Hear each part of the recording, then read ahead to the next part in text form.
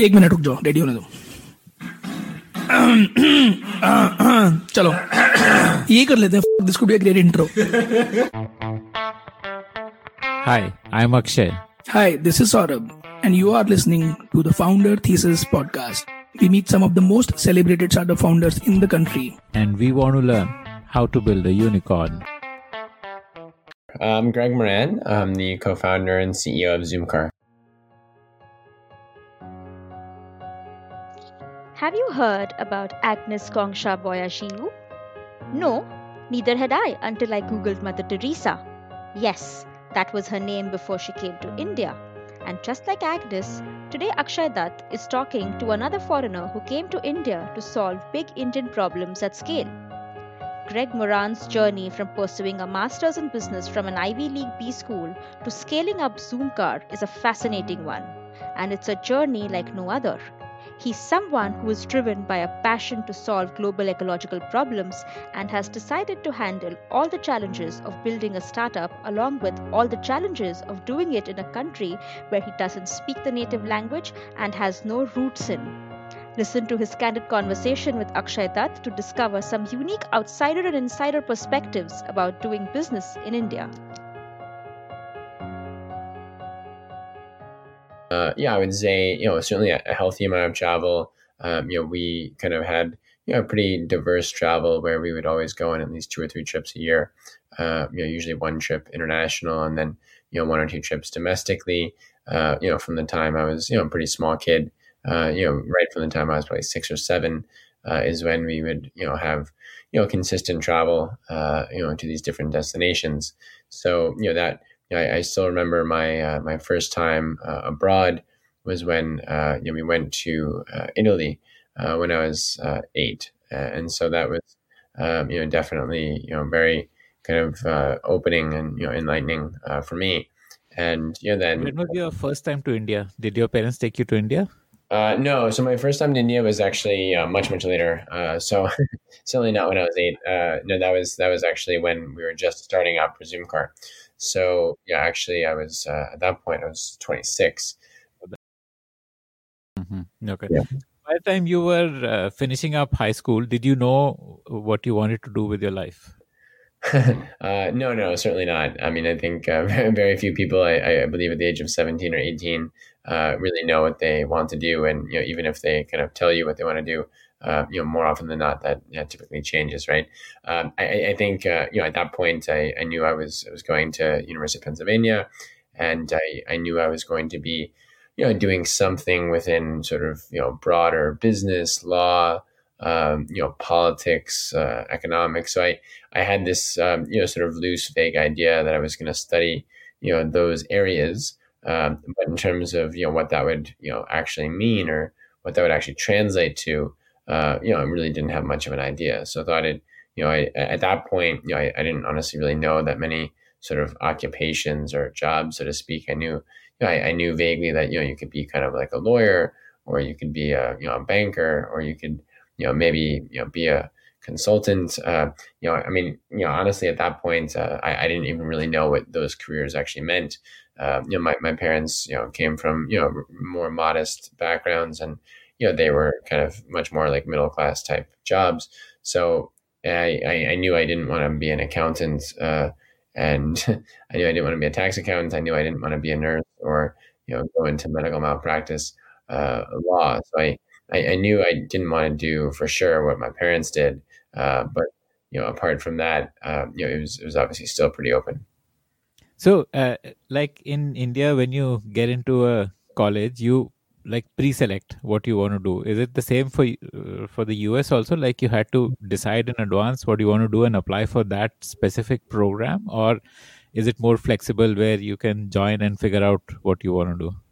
No, it's much more the latter. As I'm sure you're aware, the U.S. is not nearly that prescriptive. So I think you select the college you'll be in, as in the school, meaning that you have to kind of broadly select if you want to do engineering or business or arts and sciences, etc. So you have at a most macro level, you kind of select it that way, but you're certainly not selecting like a major or a minor or a specific focus area. So it's at a very high level, and even that there's flexibility, and you can change as you go along. So, what is it like studying at an Ivy school in the US? Is it like the 1% are your peers over there, or what is that whole experience like? Those 4 years that you spent at UPenn, like Right. how did they influence Yeah. you? Right. Well, yeah, no, I was incredibly fortunate to be at UPenn. I think it was obviously an amazing experience for probably a number of reasons. I think it's really, like with anything, whether you talk about being at a company that you really enjoy, or being at a school you really enjoy, it's really about the people, right? So I think it's always about the people, and that's really the name of the game. And I think what I really enjoyed the most about being at a school like Penn is that you're surrounded by really incredible folks across the board. I mean, obviously, it certainly goes out saying that everyone was very accomplished academically. I think that was kind of more sort of table stakes. I think there's a lot of schools where people are accomplished academically in the U.S. I think it's more that the well-roundedness of the people. I think the overall passion that was there, the overall attitude, and sort of that sort of progressive element of really wanting to make a positive impact on society. I think that was the piece that was most infectious, and I think especially with my close circle of friends, I think that was obviously what was really always front and center, and I think that's where there's a very common, a sort of very clear sort of meeting of the minds, and I think that's what probably made it so special and valuable for me, is that your closest friends, and the learning that you have outside of the classroom. I think most people will tell you that in college, you obviously, there's maybe a little bit that you learn in the classroom, but if you look at the overall learning you have in college, probably 90% of that learning comes outside of the classroom. Okay. And how did your life view change during those 4 years? Well, I think you're exposed to a lot more, right? So, I mean, growing up in the suburbs, I didn't grow up in the city. So, when you grow up in the suburbs, it's a lot more insulated. So, you have a much more narrow worldview. You don't have the same perspectives when you're at a big school that has a lot of international folks, a lot of people from different backgrounds, very geographically diverse. You actually end up developing a much more sort of full-bodied understanding of various issues, and it really paints a different perspective. So Did your ambitions change? Like, did you get more goal clarity by the end of those 4 years? Yeah, I think so, for sure, because you're just exposed to a lot more, right? So I think you definitely have a much better pulse for what is out there, and what is possible. And I think definitely the fact that you're surrounded by people from all over the world, there's so many different extracurriculars that you have an opportunity to pursue as well, and I think that more than anything is probably what pushes you in certain directions. And you're obviously exposed to people who are older than you, who are going down certain paths, and so you can obviously sort of pick their brains and learn from them. So I think it's just the broader exposure that you have, and the type of interactions that you have on a day-to-day basis is what makes it, I think, so impactful and so special. So by the end of it, you wanted to be an investment banker? Like, you joined like a PE firm. So Fieldstone is a PE firm, right? Like, so that's an investment bank. So it's actually an investment bank within the broader energy infra space, clean tech space. No, definitely it was something which was very appealing to me personally, because of the mission and the goal of the firm, which was really to play an active role in helping to finance and transform the energy infrastructure spaces. So for me, it was never about investment banking or private equity. I mean, that was always just a means to an end, right? I mean, I don't think anyone. Well, I guess I shouldn't say this, but I don't think anyone really comes out of school saying like, oh, I want to be an investment banker per se. I think it's more that at least from my vantage point, I was always passionate about the industry. So I was passionate about sustainability. I was always passionate about the environment.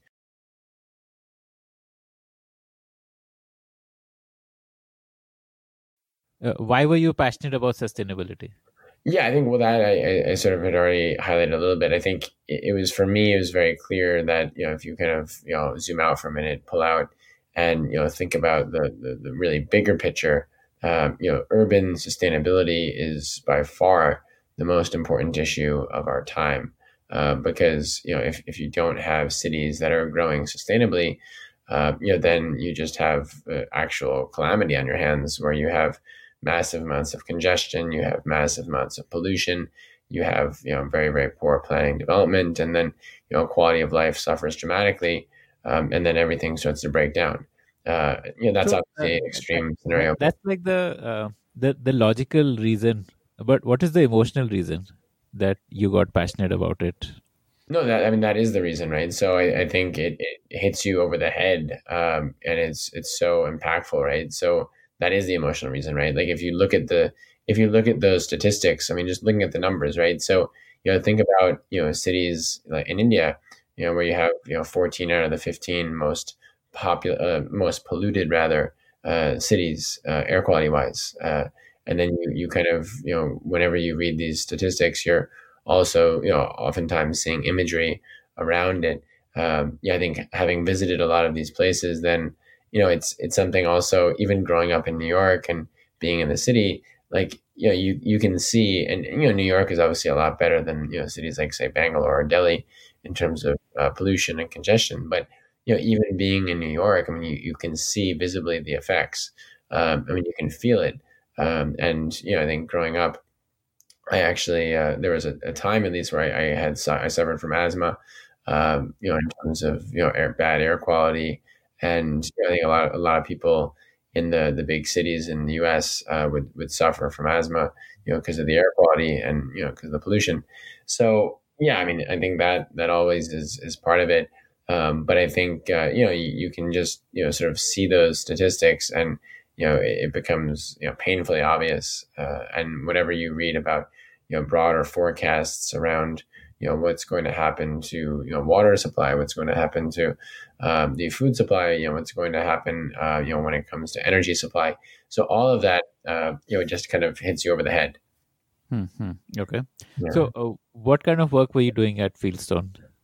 So I was an investment banking analyst, associate, and so I was doing a lot of financial modeling and a lot of detailed analysis around financial structures, et cetera. But I think for me, I mean, that was obviously the functional aspect of it. I took the time to learn a huge amount about the renewable sector and looking at solar, wind, energy storage, et cetera. And so at the time we were building on a fledgling practice on the renewable side. And so I really took a liking, of course, to that. And I realized that that's where there could be a large impact. And so I started to focus, really all of my time, there, on renewables and, different, deal opportunities out there. And, I even, tried to, be very active, very proactive in sourcing, new business for the company. And so sourced a lot of new business for the company in terms of renewables. Okay. So, and you also kind of were doing sales in a way then when you were getting getting in new business. So it meant like you would network with people and kind of Right. go and attend events and stuff like that. Like, how does that happen Yeah. in an investment bank? Like finding new clients? Yeah, I mean, you would do all of that. I think there's no one answer, but I think if you look at it, it's kind of an all of the above approach. I mean, a lot of it obviously comes from the existing network, and then there's opportunities to expand that network through different introductions, etc. But then there's more sort of inorganic ways of going to different events and going to different conferences and seminars where you end up meeting a lot of folks. Some of it's just cold calling, to be honest. So, it really depends. So I think, it's always best if you have a warm introduction, if there's some sort of common intersection. I think, wherever you can, you obviously try to avoid cold calling. But I think, we had, we were fortunate that we had a very good brand name in that space. So within the renewable, clean tech space, everyone kind of knew Fieldstone. And I think that really helped, because whenever you have a good brand name, you can always leverage and lean on that, and it becomes a lot easier. Okay, okay. And then you switched and joined like International Power America. So, what was the role there, and why did you make the switch? Sure. So that was more of like a private equity type role where we were doing direct investing from the company's balance sheet. So, I mean, yeah, this takes me way back. But yeah, I know. So that we were really looking at building out our own proprietary investment book within the energy space, especially within renewables. And so again, was doing a lot of transactions within wind, solar, and storage. And we had a pretty broad global mandate geographically. So we were looking at opportunities really across the board. So it was not just in Northeast or not just in the South and or just in the U.S. So it was that way pretty diverse and broad. So that was actually a really great experience because since we were not advisors and we were directly handling that and dealing there, the learning was actually very significant. And it was since it's also an operating company, unlike an advisory shop, unlike an investment bank, there's a lot of people who are technical. So there's a lot of engineers. There's a lot of people who are kind of experts in the energy space, et cetera. Right. So those people really will give you a huge amount of learning on the industry, and so that was, I think, for us also equally important. Okay, okay. And were you also traveling around the world at this time? Yeah, so we were. I mean, so yeah, I traveled for work, and then also just obviously continued to travel for fun, for pleasure. Okay. So it was a combination. By this time, had you visited India? No, no, no. I only visited India after I left that role. So I visited India for the first time right before business school. So that was in Okay. So 2000. why did you make that decision to leave? I mean, you were enjoying here quite a bit, and with both investment and operational exposure. So why leave and go to a business school? Well, I knew that I wanted to kind of get into, either venture capital or, go and do something on my own. So I think that was something which was very clear to me from sort of 2010, 2011. I knew I was kind of trending on that path. And I think venture capital, that was always appealing because it was kind of getting into the technology aspect of it. And I think I started to shift more when I was in international power. I think what I realized is that learning about the industry and going deep on the industry in terms of the technical aspects of it, the market aspects of it, that was really what was fascinating. So really having a depth around the knowledge of the industry was what was most appealing. And so I think that's where I felt either going and doing something on my own in the space, in the broader sort of sustainability space, or doing something on the venture capital side, would actually be the most rewarding. And I think I realized quickly that venture capital, at least probably it was not really the right time in terms of entry. I think it's much better to kind of do that when you're a little bit older in life. So yeah, I think if you have a lot of experience, if you have practical real world experience, it becomes a lot more impactful to actually be a strong venture capitalist and a strong investor. So I felt that that was something to be looked at much later in life, much later, and focusing on the current sort of here and now was going to be much more impactful. Okay, okay. And so once you quit International Power America, this is where you went to India. So this was like a couple of months off you took to travel. Like that was. Yeah, so before business school, yeah, I think in the U.S. and I think in India it's the same. Is that typically people take some downtime between their job and start a business school. For me, I was again fortunate and lucky that I had this opportunity. But yeah, I wanted to. What do you remember about that trip to India, which you took? I remember everything. So it was pretty hard. What was like the first impression, as soon as you deboarded? Yeah, yeah. Well, it was pretty crazy actually, because for me, when I actually got out, I had to. I landed in the old Mumbai airport. So this was before the international terminal was really built out. So this was 2011. So the international terminal was just getting completed at that point. T2 in Bombay, and so I flew Air India. And so Air India was pretty brutal. Direct from Mumbai, it's not. At that point, I wasn't flying business class, so that was a pretty painful 14-hour flight. So yeah, long haul for sure. When I remember, when I got out, it was funny because I was staying. Well, I had a rough itinerary for what I wanted to do for the 3 months. Plus, What was the itinerary? well, it was just in terms of cities, right? So I was going to go to 25 cities, and so I was going Wow, to 25 cities, amazing. Okay. yeah, so I was going to spend I wanted to do kind of 2 tours in Bangalore, 2 tours in Mumbai, Delhi, and some of the big cities. But yeah, so the idea was to start in Mumbai, and then from there go to Pune, go to Hyderabad, go to Bangalore, Chennai, go to Goa, and then kind of circle back to Mumbai, and then go north from there. So I think that was the basic idea. When I got into Mumbai, and I think I was obviously going on a pretty tight budget because it was a pretty long trip. So it was either way, it was going to be pretty expensive, and I knew I was going back to business school, so I kind of had to save money. So I was going on a pretty frugal budget.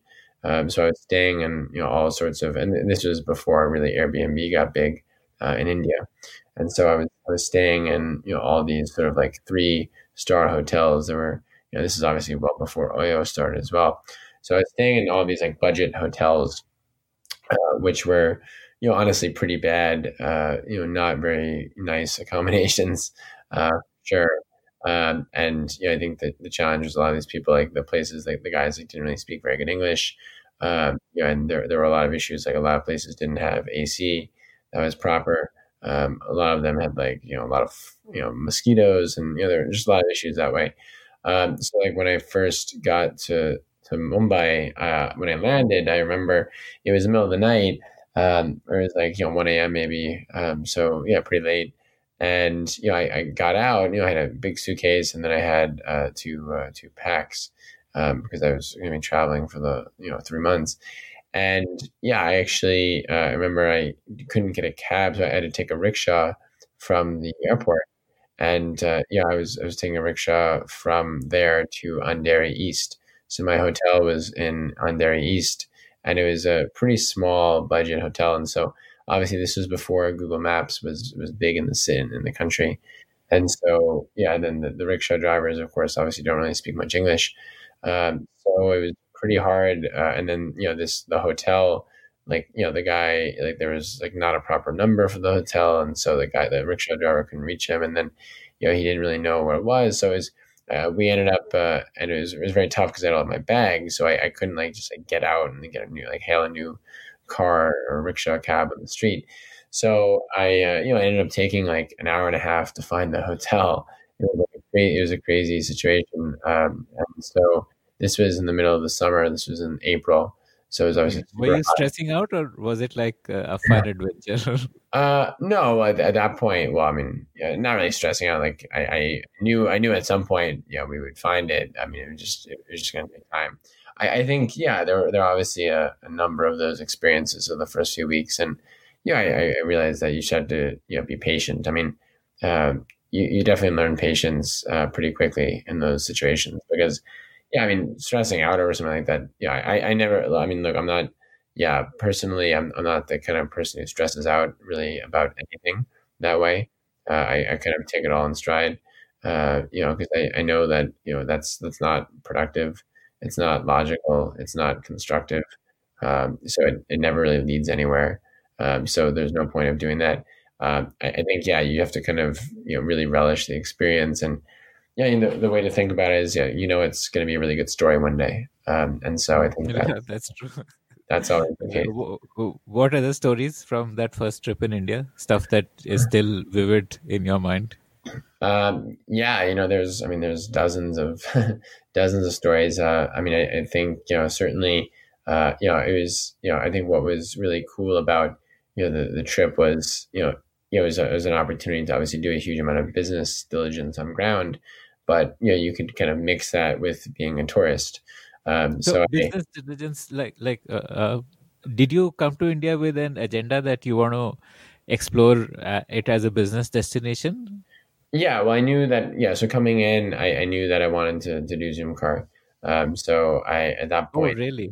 Okay. uh, So while you were at International Power before joining B School, you already knew that you want to start something in India. yeah, so I knew that we wanted to do something in the transport space and wanted to do something in the kind of the consumer facing mobility side, within Hmm. personal mobility, and Hmm. that was definitely something which was front and center for us. And Okay. the trip is really confirmatory due diligence, and So going, what do you mean by we? Like you my had your. co-founder, my co-founder and I.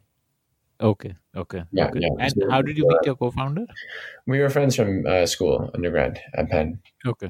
So Okay. yeah, Okay. we're buddies from there. Hmm. So, like, India was one of the options that you were exploring, or you were clear that, okay, we want to do mobility in India? Well, I think we were clear in India, and then I think we were pretty clear on mobility in India as well.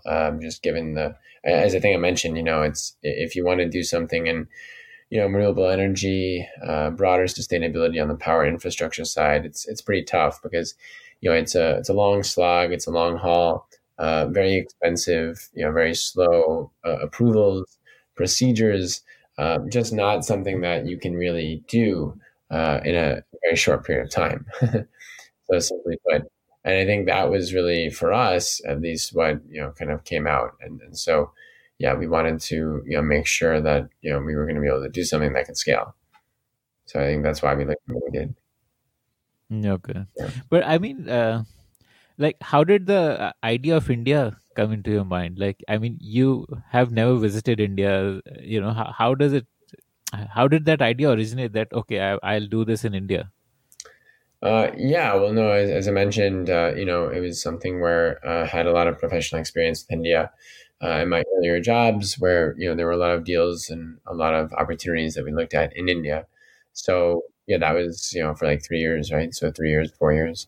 So I think that really helped, and that obviously was an important driving factor, motivating factor. Also, as I think I mentioned, at UPenn, I ended up meeting a lot of friends, meeting a lot of guys and good buddies from India. And so, yeah, even from the time I was in college. So, I had a chance to meet with their families as well when they would visit.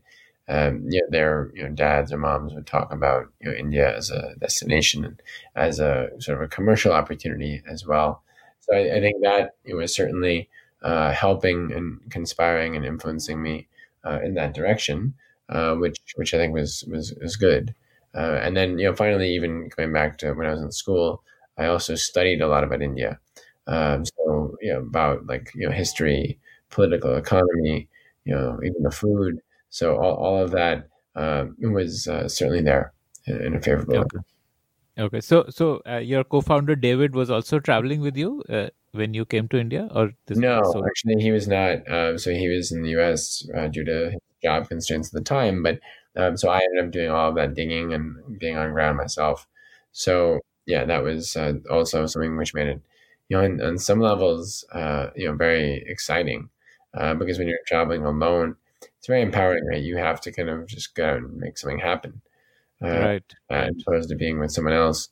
So there's a different level of proactiveness So around. this was like a reconnaissance mission in a way. Yeah, yeah, exactly. That's more or less, as I said there, it's, kind of a lot of fact finding, a lot of diligence, etc. And that was, for 3 to 4 months. And what was your takeaway at the end of it? Like, did you think that yes, it's doable? Did you form a thesis on how you should do it and stuff like that? Like, Yeah, yeah. No, I mean, I think, definitely. So, I mean, more than anything, I would say it really motivated me in a big way to kind of get after it. And, it really strengthened, I would say, really fortified the conviction around what we were doing. And, basically said that, this is, you're barking up the right tree. You should be just going more, at a all out pace and go head first and go 1,000 miles an hour to make this happen. So I think that's really kind of what came out, pretty clearly at that point. Yeah. And so you joined USC Marshall School of Business, and so when you joined, you were already clear that okay, you're going to start a mobility business in Right. India. So, Right. so then obviously that experience in the B school would all be through those lens only, I'm guessing. Right. Yeah. Yeah. No, for sure. And again, there I was fortunate that we had, I think, like 10 or 11 people from our year who were from India, who were in the school with us in the class. I think maybe 220, 230 kids in the class in each year. So yeah, so a decent number. And yeah, I mean, it was something where I actually always felt that they were very helpful and certainly insightful. And I ended up a lot of connections I ended up making with the community in India. Actually came from them. In fact, one of them ended up investing and became a good friend.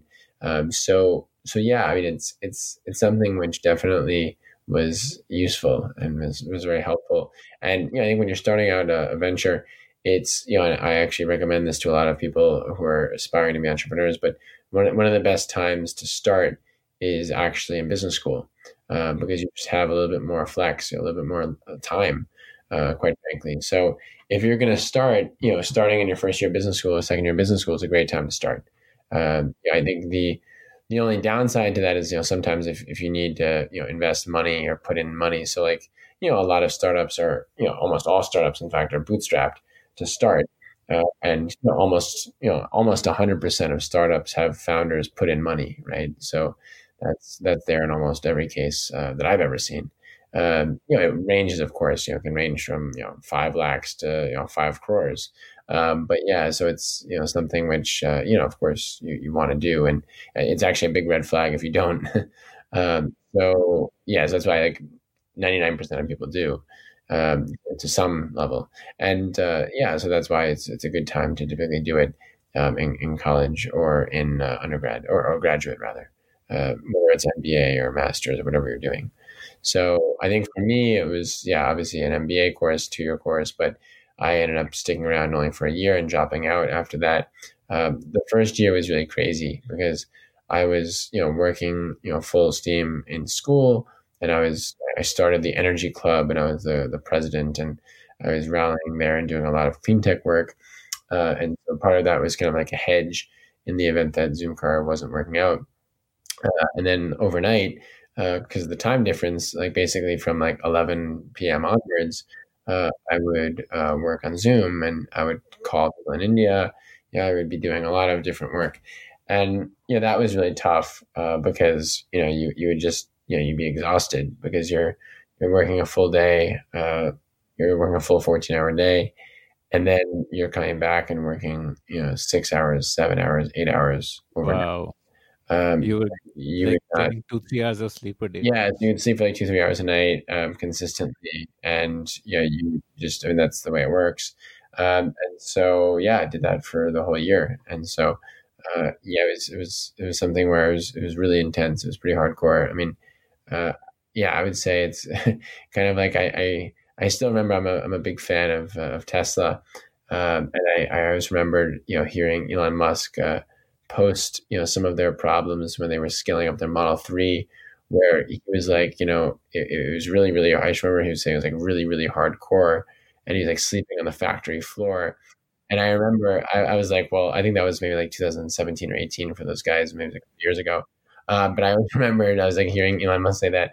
I was like, I can obviously, he's an unbelievably successful entrepreneur, but I can totally relate to that because I wasn't sleeping on the factory floor, but I might as well have been doing that because it was just like it was just a totally insane experience for that year as you were starting off. And so I think, so many entrepreneurs have that experience, but I think for me, it was probably a little unique because I was having to do it remotely, phoning a different country. And then, at that point, again, connected, it wasn't like you had WhatsApp, right? So it was all on Skype, and it was like, terrible connection. Like you were calling from a Skype number to a Indian mobile number.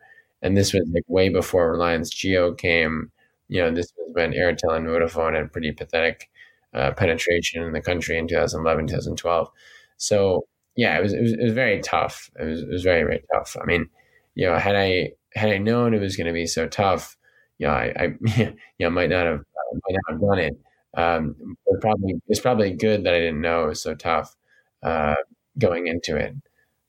Yeah. Okay. So what were you doing in that 1 year on the Zoom project? Like, did you narrow down that you want to start as a car rental service, or tell me about how the idea evolved over that year to where you finally left B school and got on the ground? Yeah, so I think remarkably little changed actually from the time, so prior to India, we had already, prior to visiting India rather, we had already kind of drawn out the entire business plan. Everything was kind of put together and What written. was the original plan? That you'll purchase cars and then like rent them out? Well, yeah, I mean, to be honest, purchasing cars was never really, I mean, it wasn't like we were prescriptive where it's like we're going to buy cars or we're not going to buy cars. We wanted to just acquire, I mean, ideally, like initially, we figured we could aggregate them and then, not buy cars. I mean, ideally, look, if you can obviously avoid buying cars, if you can just, onboard them onto the platform, Aggregate them how? Like there was no, I mean, so I'll tell you what I'm confused about. Like, say someone like an Uber could aggregate because they were already taxi service providers, but India didn't have a car rental industry as such. So what would you be aggregating? I mean, you were basically in the rental space only, right? Or were you looking at a shared taxi like a Uber kind of a? No. So we were always looking at something on the personal mobility side where you were going to drive yourself. So that was always the case. We looked at the taxi market and the ride hailing space. At that point, Uber was just coming up in the U.S. And I think we never believed that model worked. And I think we are proven correct, right? So I think Uber and Lyft have obviously been failed companies. There's been none of the ride hailing companies globally have worked. Ola has obviously totally pivoted their business and basically are shutting down their ride hailing business, right? So they're hardly doing anything out there. Now they're pivoted to be an electric scooter manufacturer.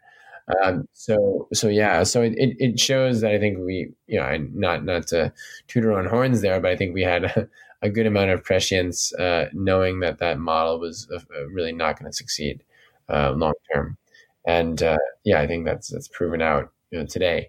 So I think at least in terms of profitability. So I think the point there was for us at least personal mobility was always the answer because it was always going to be cheaper.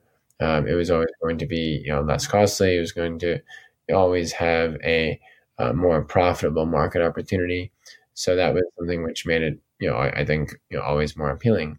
And But how would you get the supply in place? Because there wasn't any like existing car rental agencies in India that you could aggregate and. Well, no, I mean that wasn't really true, right? So there was always a lot of small time mom and pop tours and travels guys. So initially we were thinking we would just aggregate from those guys, or aggregate from individuals actually.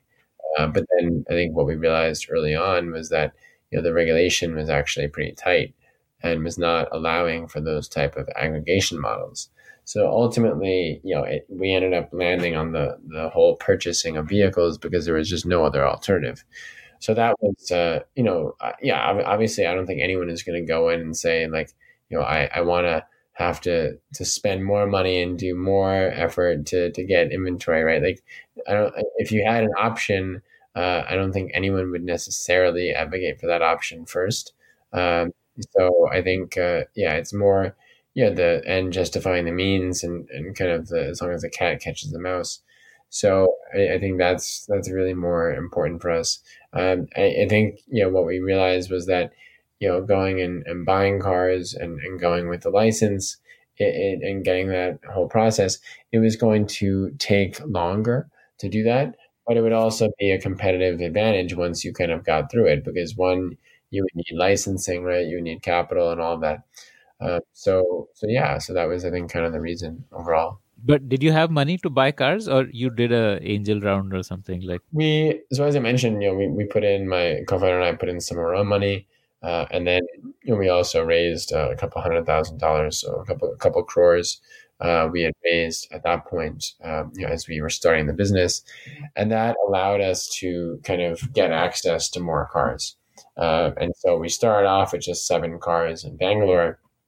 I still remember we had 4 Ford Figos and 3 Mahindra Scorpios, and I still remember the license plate numbers. 1148 to 1154 series KA.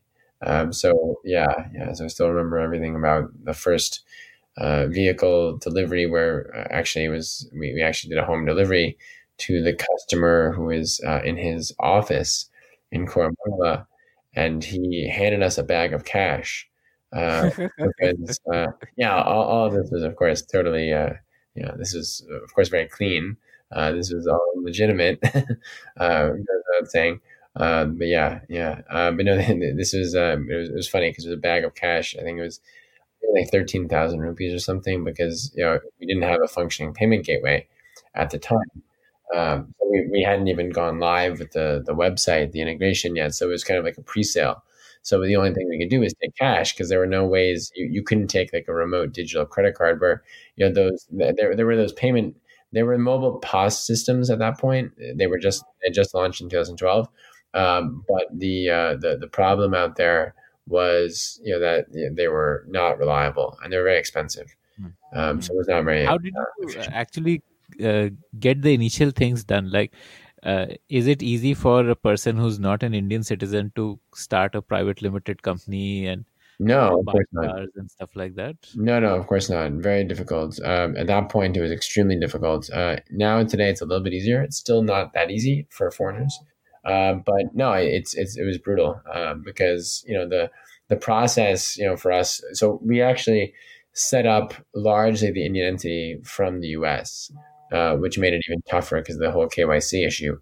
I remember like probably having to send my passport, my visa, my photos like 7 or 8 times, at least, maybe more. I remember because I was in Boston for a summer working between first and second year before I left, and that was really painful because I had to go and work with FedEx and UPS and the post office there so many times. I must have visited the post office like 6 or 7 times, and over the course of like three weeks maybe. And I was like, no one should ever have to visit the post office ever. It's not a good experience. It's like going to the DMV. I mean, which is like the RTO in the US. So I was like, no one wants to go to the RTO or the STA office. And so same thing goes like the US Post Office. So it's pretty terrible. But you have to kind of you have to do what you have to do, right? There's no shortcuts around it. And I think the difficulties in all of those logistical setups for us early on, it really, again, it gave us a lot of patience, and it really taught us that as an entrepreneur, 90% of what you do, especially in the first 1 or 2 years, it's not glamorous at all, right? There's nothing glamorous about having to like run to the post office 7 times in 3 weeks and sit there for hours and go and call people in India for hours to like get like a signature or get like documents in place. And it was really for the first like 12 months of even operating the business, it was like one logistical mess after another, like nothing even tied to business. It was just like admin work where you just had to do like the first year of our business. I was like so bogged down, like when people like asked me like, how do you spend your time? And I spent over half my time on admin, and they were like, that's insane, right? Like no one would ever choose, like, why would you do that? It's not good for any business. So it's a major distraction. It's a major distraction. It's a major dissuading point for any entrepreneur, especially a local Indian entrepreneur as well. So it's just not good. I mean, I think the government now has, they made some strides, but they claim to be like very, entrepreneur friendly, but that's just wrong. That's just not the case. The government's not.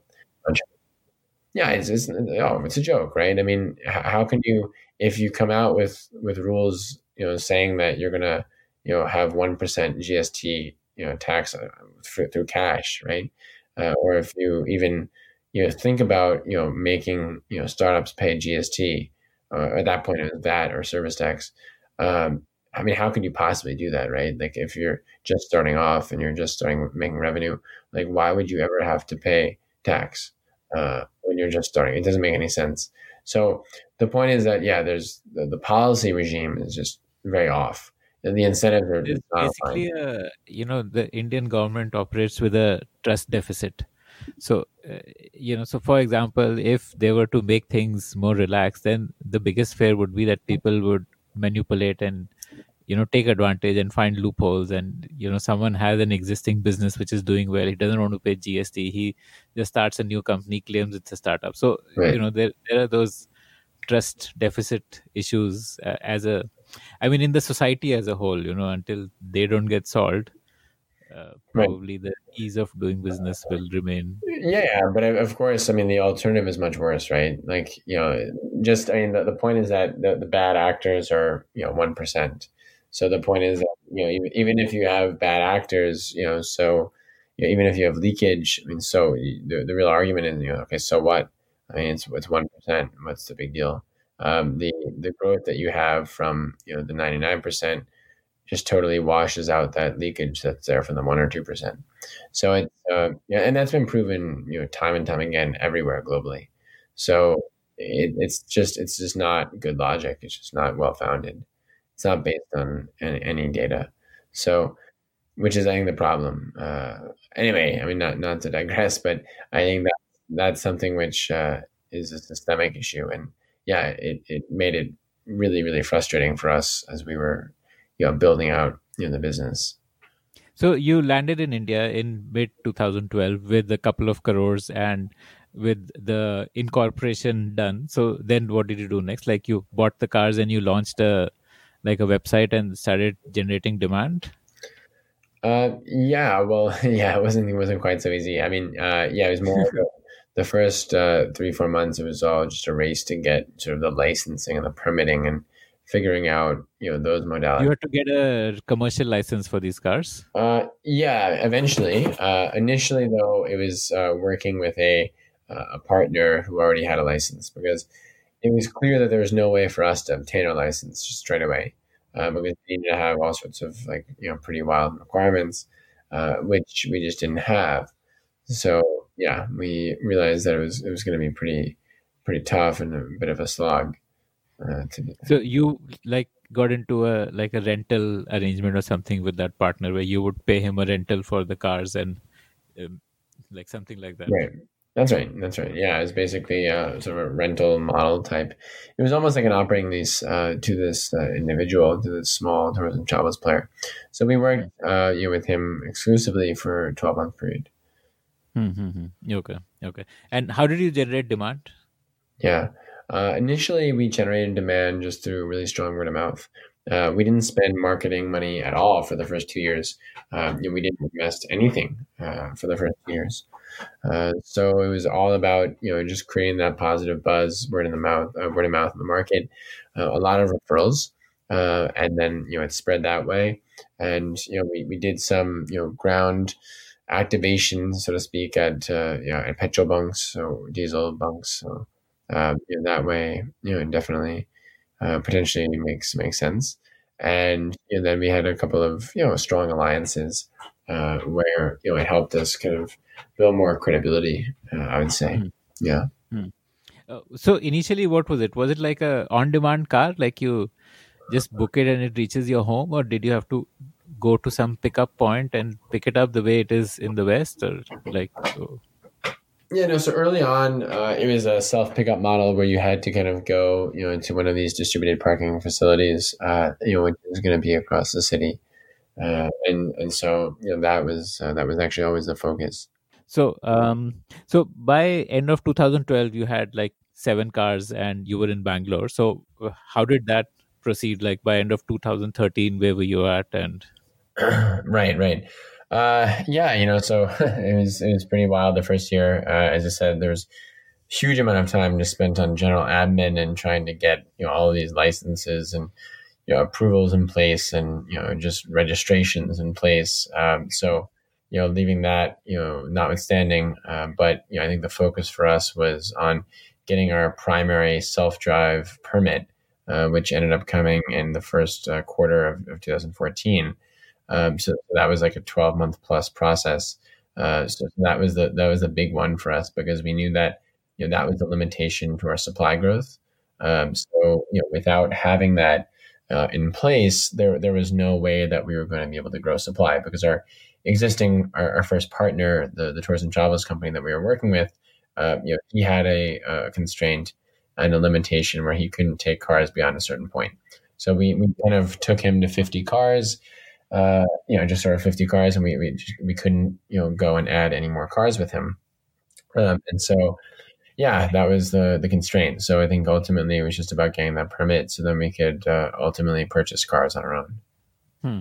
Okay. Yeah. This must have been a capital intensive scale up. You would have needed to raise a lot of funding since you were purchasing the cars. So initially it was, because we, also you couldn't really get that much debt, right? So I mean, it was always, on debt. So there was never a doubt that you need to have significant debt, because there's no way that you can buy cars on equity, right? So that's just too much money, and it's just not very productive ROA. So yeah, it was definitely something where my finance background helped a lot. Because I had a expertise actually in debt. I had done a lot of structured debt, a lot of project finance debt, so asset-backed debt. So non-recourse debt was something I knew quite well, and I think that also probably was one of the reasons why we were able to get so much debt, is because I actually had a personal professional background in that beforehand. How soon did you tap the market for funds, like be it debt or VC funding, like? Well, they're very different, right? So, VC funding, we, we're always talking to folks in the very beginning.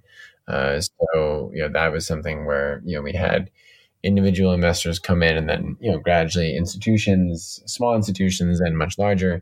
So, I mean, our first sort of VC PE investor was Sequoia, and that was the end of 2014. So that was about 6 years back. And then from there. How did that happen? Like your skills previously of which you learned while you were at Fieldstone of getting new business, like they must have helped you here in terms of networking and opening doors of VCs and stuff like that. Yeah, and I think it certainly helped to a point. I think it's more about just like getting your foot in the door, and I think from there you kind of take it ahead. But it's really, for me, having done a lot of, as you said, sort of, sales type work in investment banking, where you kind of understand how to bring in different, relationships into the mix. So certainly it was easier, I think, maybe to navigate that landscape and understand it a little bit better. But having said that, at the end of the day, that's just the beginning. It's just a starting line. So it's really about what you do from there that matters the most. And I think there was, it's always been about execution. So the game has always been execution. Okay. So you got Sequoia in as your first big institutional investor, and then who were the others? So over time, we brought in other institutions like Nokia Growth Partners, Our Crowd, Ford Motor Company, Mahindra. So these names came in over the years, and then more recently like Sony. So Sony Ventures, which is one of the that's their venture arm of Sony. So we had a mix of I would say financial investors, so like VCs, PEs, and then combining that with OEMs. So it's always been a pretty balanced overall endeavor, I would say.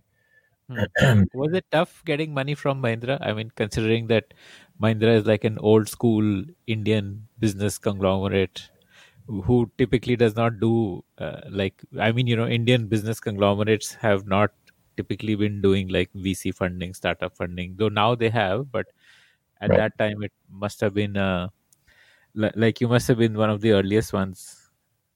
So they hadn't done too much. So I think there were a few examples before us, but I think it obviously depends, what group company you're talking about. because we were actually in M&M, we were on the automotive side, so it was a little bit different. But yeah, I think it helped that Ford actually had done an investment earlier, and so even at that point of time, Ford and Mahindra were working on this broader alliance, this strategic partnership. So I think that also helped on many levels. Yeah. Okay. You got to meet Anand Mahindra also. That's right. Yeah. So I met Anand a few times. So that was obviously, certainly quite an experience. So not something you'll ever sort of forget. I mean, his office alone is pretty incredible. I mean, we met. I still remember the first time we met was if you're familiar with Bombay, it's actually all the way down in South Bombay.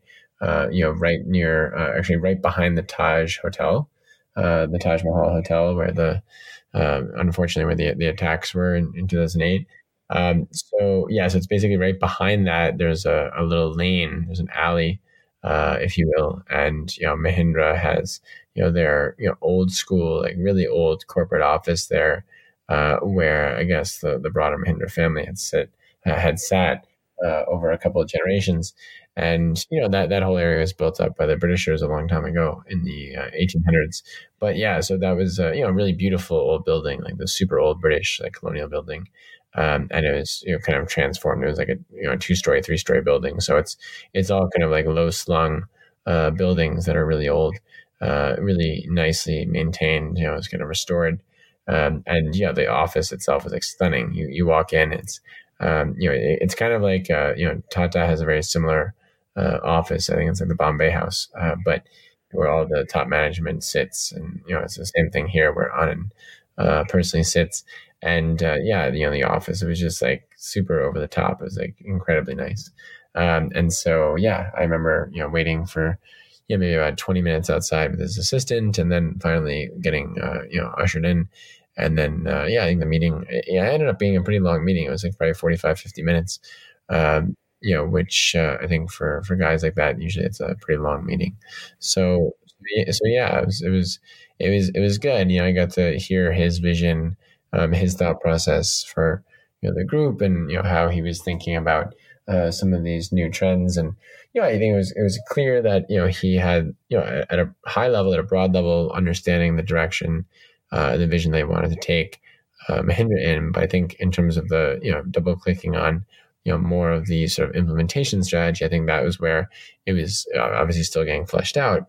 I think that's where he felt that investment partnership with ZoomCar potentially could help lubricate that and facilitate that broader vision one level down. So I think that was probably the motivating factor behind it, I would say.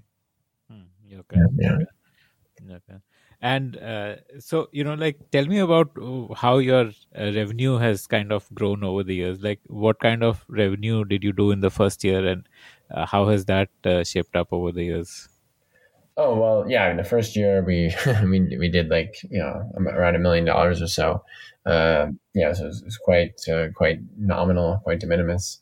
And so that consistently grew over time as we added more and more vehicles and saw more and more transactions, more and more customers coming through the door. So for us, I mean, the prime way of generating revenue is from having more units, by having more vehicles. So that was ultimately the name of the game. The more vehicles you have, the more revenue you can generate. So it was always a game of how many vehicles you can amass. Okay. So what kind of revenue do you do now? Like, are you at liberty to tell us? I mean, we can't really talk about the exact numbers, but we've crossed 75 million of annual revenue, and so we're north of that. And then obviously, I mean, with COVID, COVID's been an interesting situation because we were obviously locked down for a number of months, but we've seen a very strong bounce back, for post-COVID. Okay. So, and your product itself has also evolved. So initially you started with only self-owned vehicles, but tell me about that evolution, how the product and services that you were offering, how they evolved over the years. So we have a couple of product offerings now today. I mean, when we started, it was just one product. It was about short-term access. So hourly, daily rental. So you can take a vehicle for a couple of hours, take it for a couple of days. So short-term access was the first product for the first couple of years. Then sort of 2017, 18 came along, and we realized that there was a huge unmet market opportunity there, a need in the long-term access market. And that's where, we wanted to push ahead with a vehicle digital subscription. And so we created the first long-term access product in India for personal mobility by creating a 100% digitized car subscription. And have that as a service. And, so we also introduced alongside that sort of what we believed at the time, and still believe that for sure today, is that like a killer app feature, which is actually allowing the individual subscribers to share back their vehicles on the ZoomCar short-term rental platform when the car is idle, when the car is not in use. And so as a result, this whole share back dynamic, it's more like an Airbnb marketplace type. So it's more of a managed marketplace type, two-sided there. And, so this actually is, quite powerful, because what it does is at the end of the day, it reduces the monthly obligation of the subscriber. So it brings it down by 50, 60, 70%, depending on how many days the subscriber is actually listing and sharing the car. Okay. Yeah. So who would go for a long-term subscription? Like, so you're saying this is an alternative to buying a car, like don't buy a car, instead subscribe to a car. Yes. So the idea is, actually you don't need to buy a car. You can subscribe. Well, I think if you really look at it, it's really about, having something out there, which is going to be very, very convenient, very, very flexible, and very affordable. Convenient because you don't need to do the maintenance, like ZoomCar would do the maintenance. Well, I think it's not just that. I mean, if you look at it, there's the whole, the fact that, service maintenance is included, insurance is included, the taxation, all that's included. So there's really nothing else over and above. That all the hassles of car ownership are like kind of outsourced to ZoomCar, and I just have a car with me when I need it for it. Yeah, the whole the whole idea is that this is really outside of that so auspice, so you don't have to worry about anything that's going to be ancillary, miscellaneous, out of pocket, and so more than anything, that's actually quite powerful for folks. Okay, and this you can also save money when you rent it out when it's lying idle. That's right. Yeah, the whole idea is that it's super efficient that way. You actually can save, and it's more in sync with your usage pattern. But if the car is in my driveway, then do I need to drive it to some place to rent it out? Or no, that's the beauty of it, is that it's super, super convenient, where individual renters can actually go and pick up the vehicle at your house, and there's a keyless entry system through your smartphone. So the smartphone actually unlocks the car. So you don't need to be physically present. You don't need to be there handing over keys. You don't need to there's no paperwork. The car doesn't need to be moved and reallocated or relocated. So that way it's much, much easier. When did you implement this keyless system? That's been there almost from the beginning. It was there in, initially there was a version 1 of it that was there for some time. Didn't unfortunately, the technical aspects of it didn't work out that well, so we kind of shut that and then relaunched it in 2016. So it's been really in-house, or in-house. Yeah. Oh, wow. Okay. So initially we were working with third parties. We realized that was not scalable. There were a lot of challenges on the tech infra side. So we realized that we had to bring those capabilities in-house. And that's actually now a precursor to kind of one of our current business lines, which is around enterprise SaaS. So our next product has been around enterprise SaaS and really focusing on mobility technology as a service. What is this product? Tell me more about this. Well, this is, I'm sure you would have seen ZMS, ZoomCar Mobility Services. So this is our B2B enterprise SaaS offering. And so, we effectively offer, 2 core products. One is vehicle connectivity as a service, so IoT as a service, which is around real-time, driver scoring, vehicle health monitoring, the real-time digital remote access. So the enterprise would get a dashboard where they can log in and see all the data about their fleet? Yeah, so that's part of it. It's a hardware come software solution. But yeah, so that's part of it. It's really the IoT connectivity as a service side is really oriented towards different fleets, and it's more fleet owner operators more than anything else, and different vehicle form factors. So yeah, so that's over there. The other pillar for us is sort of the vehicle yield management services, which is effectively a like revenue maximization function. And for that, it's giving aspects of our subscription software and our renter software, and exposing that from a white labeling standpoint to OEMs, to dealer distributors, or actually also to the fleet owner operators. Give me So an example of this. Like, so we work with a number of OEMs. So we work now with multiple OEMs in India where we have white labeled, and so that's something where we'll be announcing a lot more of those partnerships very soon. But all of the top OEMs now in India we're working with on this white labeling, where they actually white label our software as a service. so, like Mahindra could, for example, be using this where instead of buying a Mahindra car, you subscribe to a Mahindra car, and that is powered by Zoom at the back end. Is that what this is? Right. So it's white labeled. So it doesn't like say anything about powered by ZoomCar, but the whole idea is that as a At the back end. consumer, yeah, at the back end. So the whole point is, as a consumer, you see Mahindra subscription. So yeah, that's right. So that's the whole idea.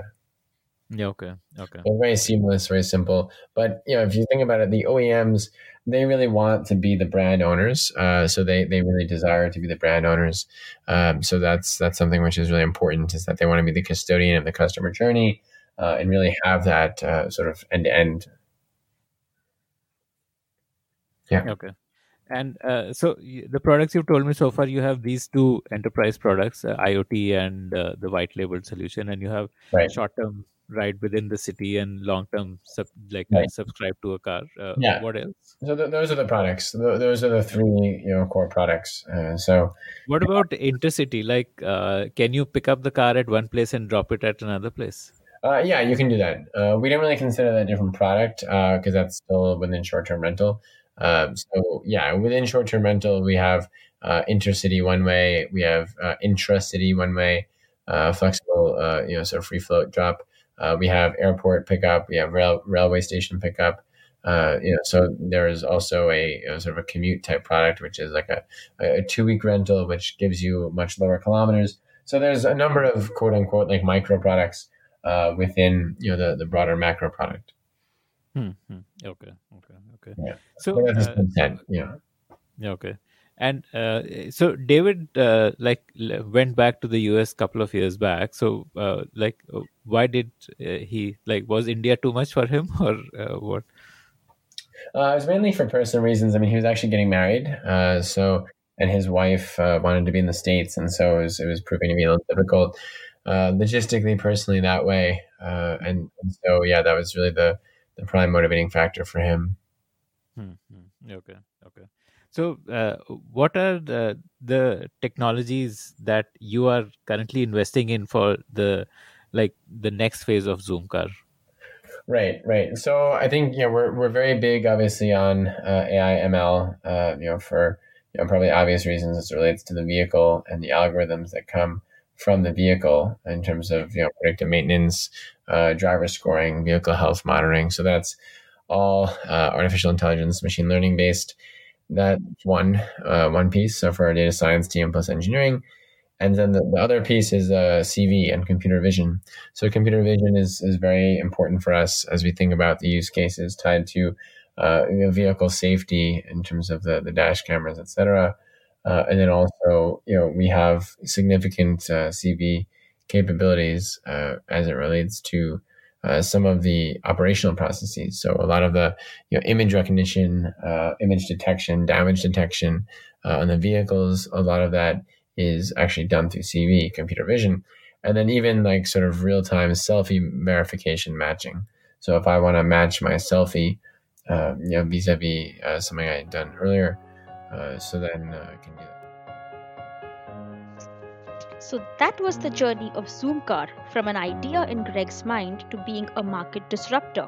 And if you're fed up of being locked up inside your home for months and want to hit the road, consider the sustainable option of renting a car from ZoomCar for the next road trip.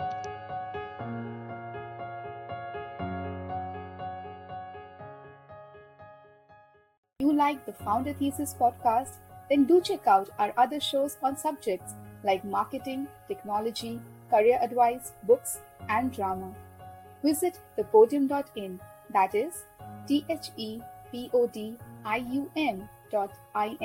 for a complete list of all our shows.